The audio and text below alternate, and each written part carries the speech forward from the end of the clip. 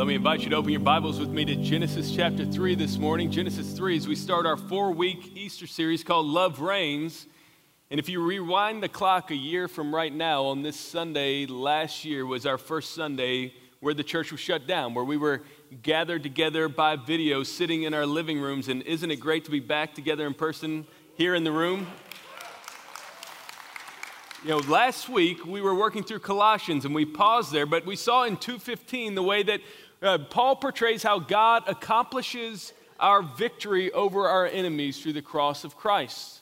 And now for the next 4 weeks, as we work through the Old Testament, we're going to see ways that God anticipated that same victory over our enemies that would come through the cross of Christ. And we're going to do that now, beginning in Genesis 3 and verse 8, if you'll follow along with me. And they heard the sound of the Lord God walking in the garden in the cool of the day.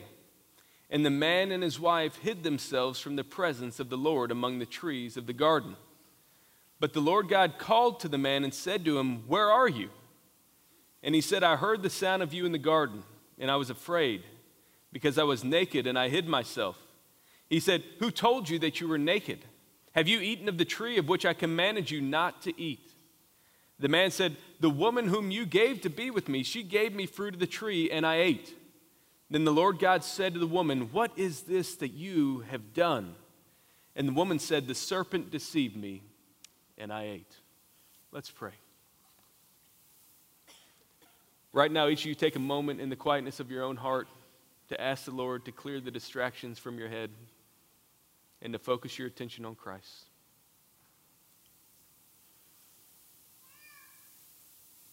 Father, we're coming to you with the expectation that you will meet us in your word and you will make us more like Jesus. And we're praying that you do that even now through your Spirit. And we ask it in Christ's name. Amen. Well, have you ever walked in the front door of your house and just felt like something was off, that something wasn't the way it was supposed to be? That exact situation happened to an old college roommate of mine from here at A&M. His name was Isaac, and after he finished school, he traveled internationally. He was living in Thailand at the time, and his wife and him had come back from work, and when they entered into the front door of their apartment, they were expecting what they normally experience, to be greeted by their cat who would crawl across that pathway and welcome them, and everything would be as they expected it to be. But when they walked in, something felt different. The cat wasn't there. There was an eerie sense that something wasn't right. And as they came into the apartment, they began to look around, and from down the hallway towards their kitchen, they could hear a dull noise. It sounded a bit like a hissing sound. And as they made their way into the kitchen and they looked into what they saw there, they were shocked to see that their cat was in a standoff with a snake that had gotten into their apartment. Now, this is Thailand. It's not just any old garden snake or even a rattlesnake like you and I might see. There was a king cobra in their kitchen. And this cat was holding it at bay. And if you're them, imagine, what do you do in that moment? Of course, they retreat as fast as they can, but they're fairly new to this area. They don't know if this is a normal occurrence or not. So they walk down the hallway of their apartment and they knock on their neighbor's door. Now, granted, they don't know how to speak Thai very well, and so they're trying to communicate across a language barrier, and they get their neighbor to come down to their apartment, hoping that he'll know exactly how to fix the problem. Well, he walks in, and they walk him down, and I don't think he really fully understood what he was signing up for, because the moment that he rounded the corner and looked into the kitchen and saw that cobra, he was out of there as fast as possible. He probably moved apartments the next day. There's an unsettling nature to what happened when you have a serpent invading your home. When we come to Genesis 3 this morning, that's precisely what we see happening in the Garden of Eden. That the home of Adam and Eve now has an invasion taking place. And this reality, this passage echoes down all throughout the ages. That what happens to Adam and Eve in the garden in Genesis 3 transforms the world in a way that anticipates what God is going to do at Easter. And the problem with coming to a passage like this is it can be too familiar to keep its force. We've seen it in children's storybooks with strategically positioned hair, and there's a familiarity to the story of what happens. It can lose its sense of punch, its sense of power. But as I serve as your pastor, you will probably hear in the months and the years ahead me refer to this passage, this text, almost as often as any other one in the Bible. Why? Because it's so foundational for what life is like in a broken world. And what we're going to find this morning is that Genesis 3 points ahead to Easter. And it does it by showing us three things about the way that God is going to save us in the future through the cross of Jesus Christ. And you'll notice the first dimension of that back in the passage we've already read when we see how God restores our brokenness. So think about what's happening here in Genesis 3. There is a reversal. You've moved now from creation to, in a sense, a decreation, where God has turned away from man. Man has turned away from God. The man now submits himself to the beast. The creation now rebels against mankind. There is this reversal that takes place through the fall of sin. There's a brokenness, a shattering. We know that concept of a fall from grace. It means that you were at a high point and now you are brought low. Man is made in the image of God.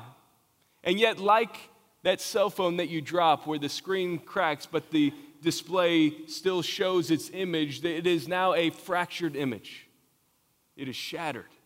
There is a brokenness that enters into the world. And what Genesis 3 will show us this morning is how Easter restores several relationships that are broken by sin. You'll notice back in verse 8 how Easter restores our broken relationship with creation. So why is our relationship broken? Well, when sin enters into the world, it fractures all of the universe. And that's why it tells us in verse 8 that the man and his wife hid themselves from the presence of the Lord among the trees of the garden. Their guilt overwhelms them. Their running to sin causes them to run from God, and now they are hiding in the abundance they were intended to enjoy. And I can't help but wonder if that same reality is true for some of you in the room or watching online. That guilt disqualifies us in our own minds from following after God. We run from that call to missions. We run from that place of service. We run from that commitment that we know we are supposed to follow through on because we're hiding with Adam in our sin. It breaks our relationship with creation. But notice in verses 9 and 10, Easter also restores our broken relationship with God himself. So God appears in Eden like he had done many times before, and he says to the man, Adam, where are you? Now, why does he ask this question? Well, it's not because God is unaware. It's because he is undone. He sees their sin, and it burdens his heart. He confronts them in their brokenness, and that brokenness is on display because of the way that they react. In verse 10, it tells us, I heard the sound of you in the garden, and I was afraid. The brokenness of our sin separates us from God. Where once Adam and Eve were fearing God, they are now afraid of him, and that same reality, that same brokenness is experienced by each one of us because of our own sin. But notice what happens next, because in verses 11 to 13, we see the way that Easter restores our broken relationship with each other.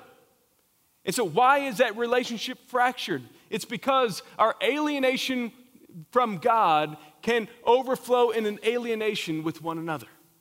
And we see that playing out in the life of Adam and Eve, where after the first sin of eating of the forbidden fruit, you'll see the second sin taking place there in verse 12. That when God confronts Adam, he shifts the blame. He says, the woman you gave to be with me, she gave me the fruit and I ate it. He blames the woman, then he blames God, and then when God confronts Eve right after that, she blames the serpent. And that same tendency to shift the blame, to move the responsibility to others, echoes through the ages.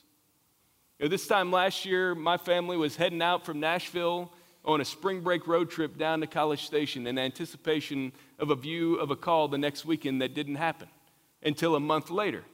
Well, right now, there are also spring break trips happening all around our state as families head out on the road. And I imagine if your family road trips are any like ours, they're not always full of joy and excitement. There can be some hostility in the moment.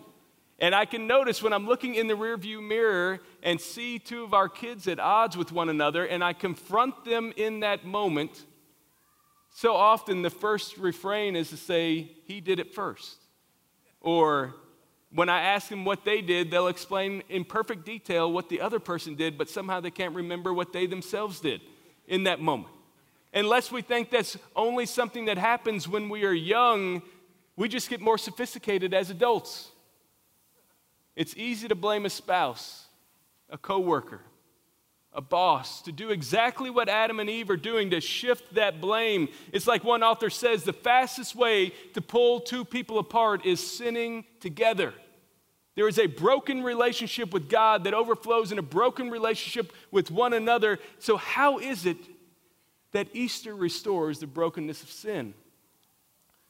Well, I want you to see on the screen the way that the New Testament speaks to this. In Romans 5:15 through 18, we see this contrast between the brokenness that comes with the first Adam and the restoration that comes with the second Adam, Jesus Christ. Here's what it says. But the free gift is not like the trespass. For if many died through one man's trespass, much more have the grace of God and the free gift by the grace of that one man, Jesus Christ, abounded for many. And he keeps going, and the free gift is not like the result of that one man's sin. For the judgment following one trespass brought condemnation, but the free gift following many trespasses brought justification. For if, because of one man's trespass, death reigned through that one man, much more will those who receive the abundance of grace and the free gift of righteousness reign in life through the one man, Jesus Christ. Therefore, as one trespass led to condemnation for all, so one act of righteousness leads to justification and life for all men. So Paul paints this picture, contrasting the first Adam and a second Adam. Jesus succeeds where Adam fails, and through this new Son, this anticipated Messiah, he restores what is broken in this world.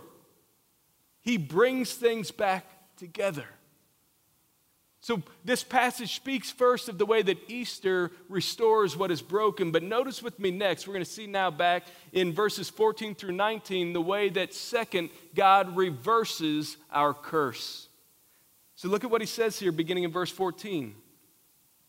The Lord God said to the serpent, because you have done this, cursed are you above all livestock and above all beasts of the field. On your belly you shall go, and dust you shall eat all the days of your life. I will put enmity between you and the woman, and between your offspring and her offspring. He shall bruise your head, but you shall bruise his heel. To the woman he said, I will surely multiply your pain in childbearing. In pain you shall bring forth children. Your desire shall be contrary to your husband, but he shall rule over you. And to Adam he said, because you have listened to the voice of your wife, and have eaten of the tree of which I commanded you, you shall not eat of it. Cursed is the ground because of you. In pain you shall eat of it all the days of your life. Thorns and thistles it shall bring forth for you, and you shall eat the plants of the field. By the sweat of your face you shall eat bread, till you return to the ground. For out of it you were taken, for you are dust, and to dust you shall return. So what we see here is that sin brings a curse upon the world, and with that curse comes a judgment. But what we find as we turn our hearts towards Easter is that Easter reverses the curse. It changes the curse that takes place here in Genesis 3. You'll notice the way that it speaks there in verse 14 first of a curse that comes upon the serpent. Look back at 14. He's cursed above all livestock, above every beast of the field, and that it tells him that dust he will eat all the days of his life. There is a sense of judgment that comes upon the serpent because he has led humanity into sin. And this picture of eating the dust in that ancient culture was a picture of victory. After your enemy had defeated you, they would lay you low in surrender, where it's as if you are licking the dust from the ground in surrender to a conquering king. And that's what he is hinting at will happen through the gospel of Jesus Christ. I can't help but wonder this morning, how many of you like me are afraid of snakes? I remember a couple years ago when our boys were young, we went out to the Park Hudson walking trails, not far from here down Boonville Road. And when you park and you begin on the path, it's got this sign next to it that shows you all the wildlife you might see on the trail. And so it's got some fun, pleasant ones, but then it's got this long list of snakes on there. And then some of them have like a skull and crossbones on them to signify they're poisonous. And my boys were at the stage in which when they saw the sign, they took that to mean we were guaranteed to encounter those animals on the walk. So they weren't having any of it. They wouldn't even think about walking on the path. And so in a moment of brilliance, I thought to myself, I'll prove to them how sure I am that we don't need to worry. And I said to them, I'll tell you what, I'm so confident we're not going to encounter a snake. If we come across one, I will let it bite me. That's how confident I am that it's not going to happen. Well, guess what? That totally backfired. That made them more afraid. No, you're going to get bit, Dad. We can't go. There is this inherent fear of snakes in many of us. Genesis 3 explains the reason why. That there is an innate human rage against the serpent that is rooted in this curse that comes upon him in this moment. This curse upon the serpent that goes hand in hand now with the curse that comes upon the man and the woman, because we see the way that the curse goes on in verses 16 when he speaks a word of curse upon the family to the woman. He says to her, I will surely multiply your pain in childbearing. In pain you shall bring forth children. Your desire shall be contrary to your husband, but he shall rule over you. Now notice what God does not do in this judgment, in this curse. He does not curse her with barrenness. And we'll understand why that's significant when we look in just a moment at the promise of Genesis 3:15, because he tells her that an offspring will come from her that will reverse the curse. If he curses her with barrenness, then that promise will fail. But instead, the curse that comes upon her is the agony of birth and the animosity of a broken relationship in marriage. Those two things at the core of what it looks like to be faithful to God and the family will now be affected by this curse. But it goes on right after that to show that the curse doesn't just affect us at the level of our family, but also at the level of our work. So when he speaks to the man in verses 17 through 19, notice some of the things he says. Cursed is the ground because of you.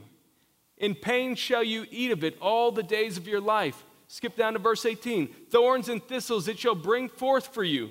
Verse 19, by the sweat of your face you shall eat bread. There's this sense in which the creation will now fight back against the leadership and rulership of humanity. That there is a resistance from the ground to what God has called us to do in our vocation and in our work. And perhaps we feel that in unique ways over this pandemic season. I came across a scientist who said if you were to gather all the microbes of the disease of COVID and gather them from all across the world and put them together in one place, it would be so small that you could fit them in the size of 2 Dr. Pepper cans. Infinitesimally small. And yet with this massive effect in our broken world. The creation is against us. There's this opposition, whether it's the weeds that are already growing in your yard or the blue screen of death that you experience on your computer. That resistance, that opposition that comes is a part of the curse. And the danger for you and me is that we can get so used to the effects of this curse that it feels like it's normal. It just is what it is. That there's no problem, that we can become content with the broken world that we experience. And yet, in this Genesis 3 promise of a curse, there is also the promise of a reversal of the curse, a reversal that comes about through Easter. And that reversal is seen first described in the scripture in Genesis 3:15. Don't miss it. It is a promise of spiritual warfare. Notice how he says it there. I will put enmity between you and the woman, and between your offspring and her offspring. This is the first promise of salvation. It radiates through the scriptures, and from this moment forward, every passage of scripture is transformed by this verse. The entire Old Testament is an explanation of how this becomes a reality. So when you are reading your Bible in the Old Testament and you come across those genealogies that list those difficult names that you can't pronounce, that are in there for purposes that you don't understand, the reason they are there is in order to show you that God is faithful to keep his promise in Genesis 3:15. That one day the offspring of this woman would come who would wage war against the kingdom of darkness and deliver us from the oppression of sin. And the way that happens, it tells us, is through a victory that comes through sacrifice. That's why it says in verse 15, he shall bruise your head and you shall bruise his heel. Remember those nails that stapled Jesus to the cross? Some through his hands, others through his feet. It's a reminder to us that as his heels are bruised, when that piece of iron is plunged between his feet, that in that moment of sacrifice, there is a victory that is happening. A victory that comes in fulfillment of Genesis 3:15, a crushing of the serpent's head. That's why the Apostle Paul can tell us in Galatians 3:13 and 14 that Christ redeemed us from the curse of the law by becoming a curse for us. For it is written, cursed is everyone who is hanged on a tree, so that in Christ Jesus the blessing of Abraham might come to the Gentiles, so that we might receive the promised Spirit through faith. So Adam and Eve went from being rulers to slaves. Now each one of us are slaves of sin, affected by the curse that is brought when we pursue our desires over pursuing the delight of God. And yet God meets us in the middle of that curse, and he reverses it. How? By becoming a curse for us. Jesus becomes the curse so that he might break the curse. That's why Romans 16:20 can tell us that the God of peace will soon crush Satan underneath his feet. As we march our way towards Easter, we know that at Easter, Satan is fully crushed. But we know there is coming a day when Christ will return, in which he is finally crushed. And in that time between the times, we are the people of the promise, called to live out this spiritual warfare that Genesis 3:15 models for us.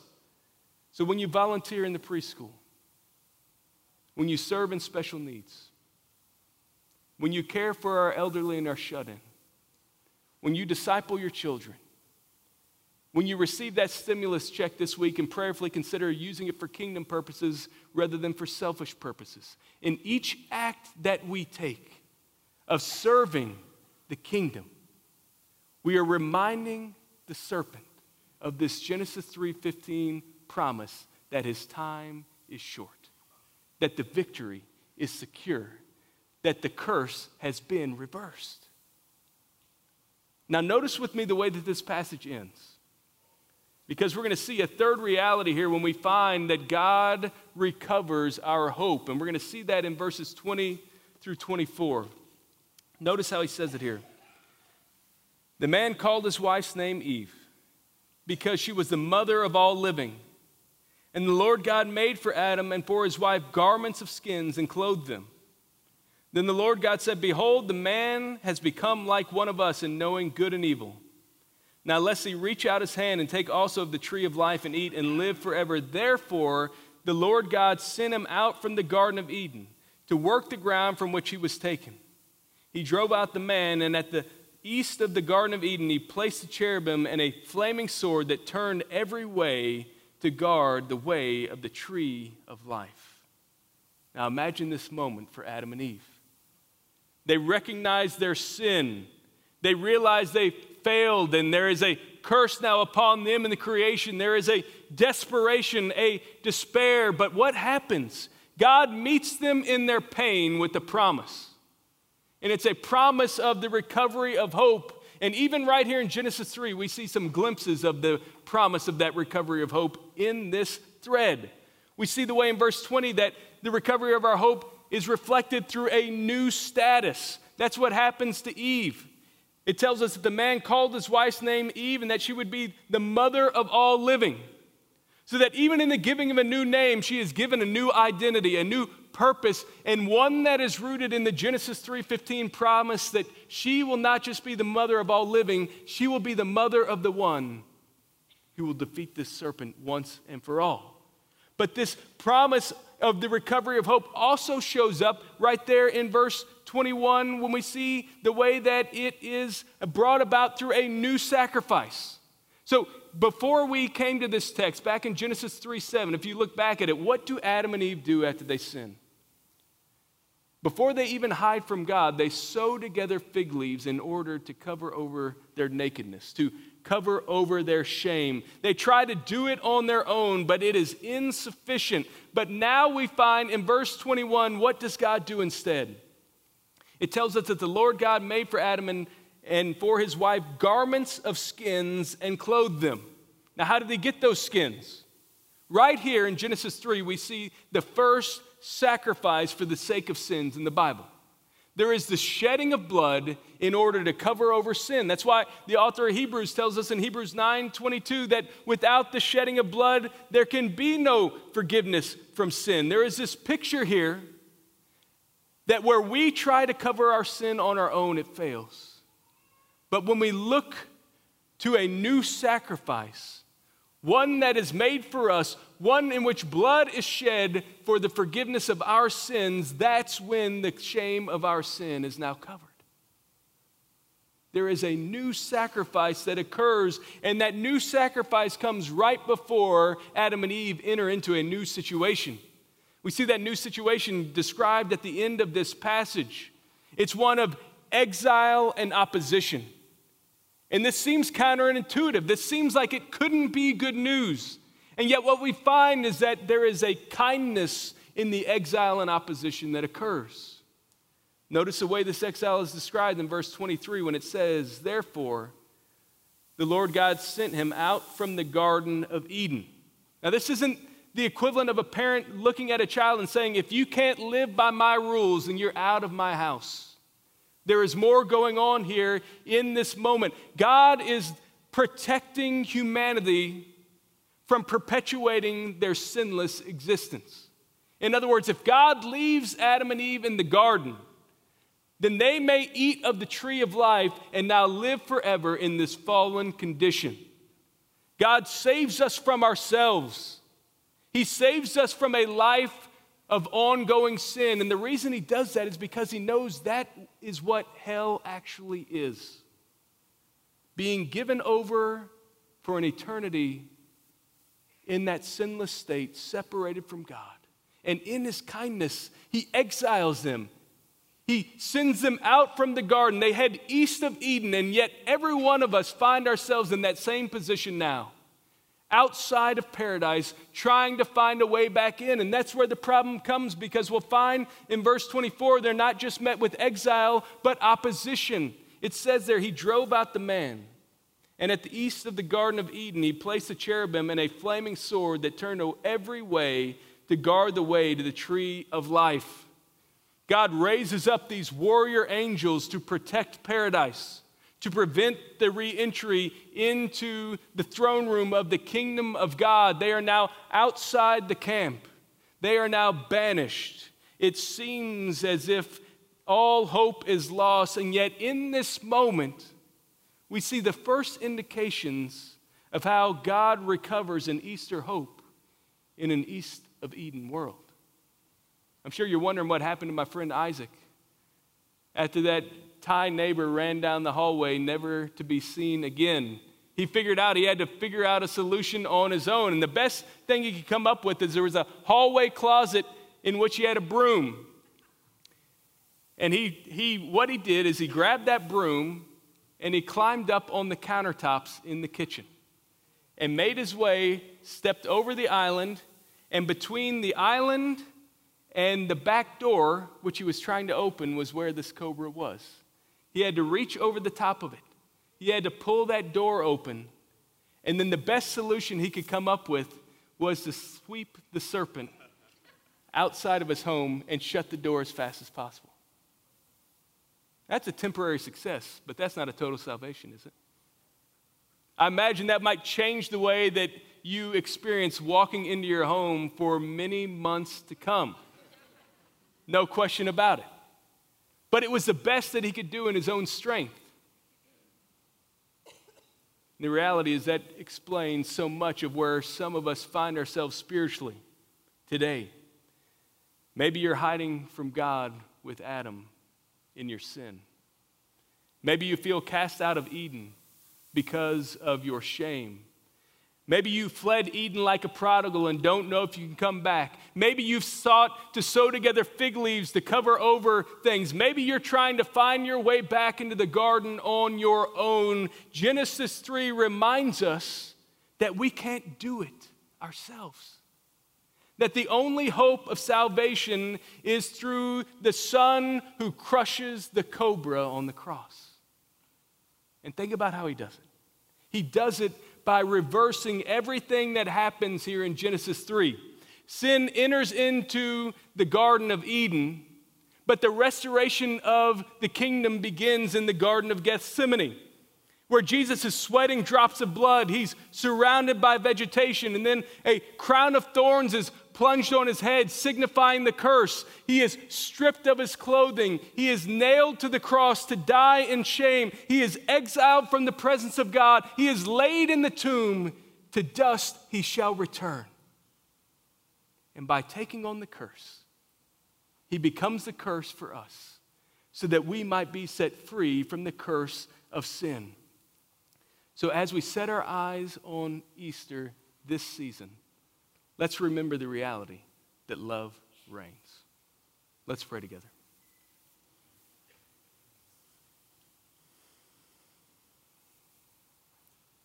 Father, I'm praying in this moment that if there are those in this room that have not yet come to know you, that have not yet experienced what it means to be welcomed to paradise, that if they're hiding behind those fig leaves, if they're running from you in their shame, Lord, that you will set them free, that you will rescue them, that you will show them that you have provided the ultimate sacrifice for them in their Son. And Father, for our church, we are pleading with you now that we might be the people of this promise, who in every act of ministry we carry out in this city are declaring that the serpent has been crushed, that death has been defeated, that your kingdom is alive, and that hope springs eternal.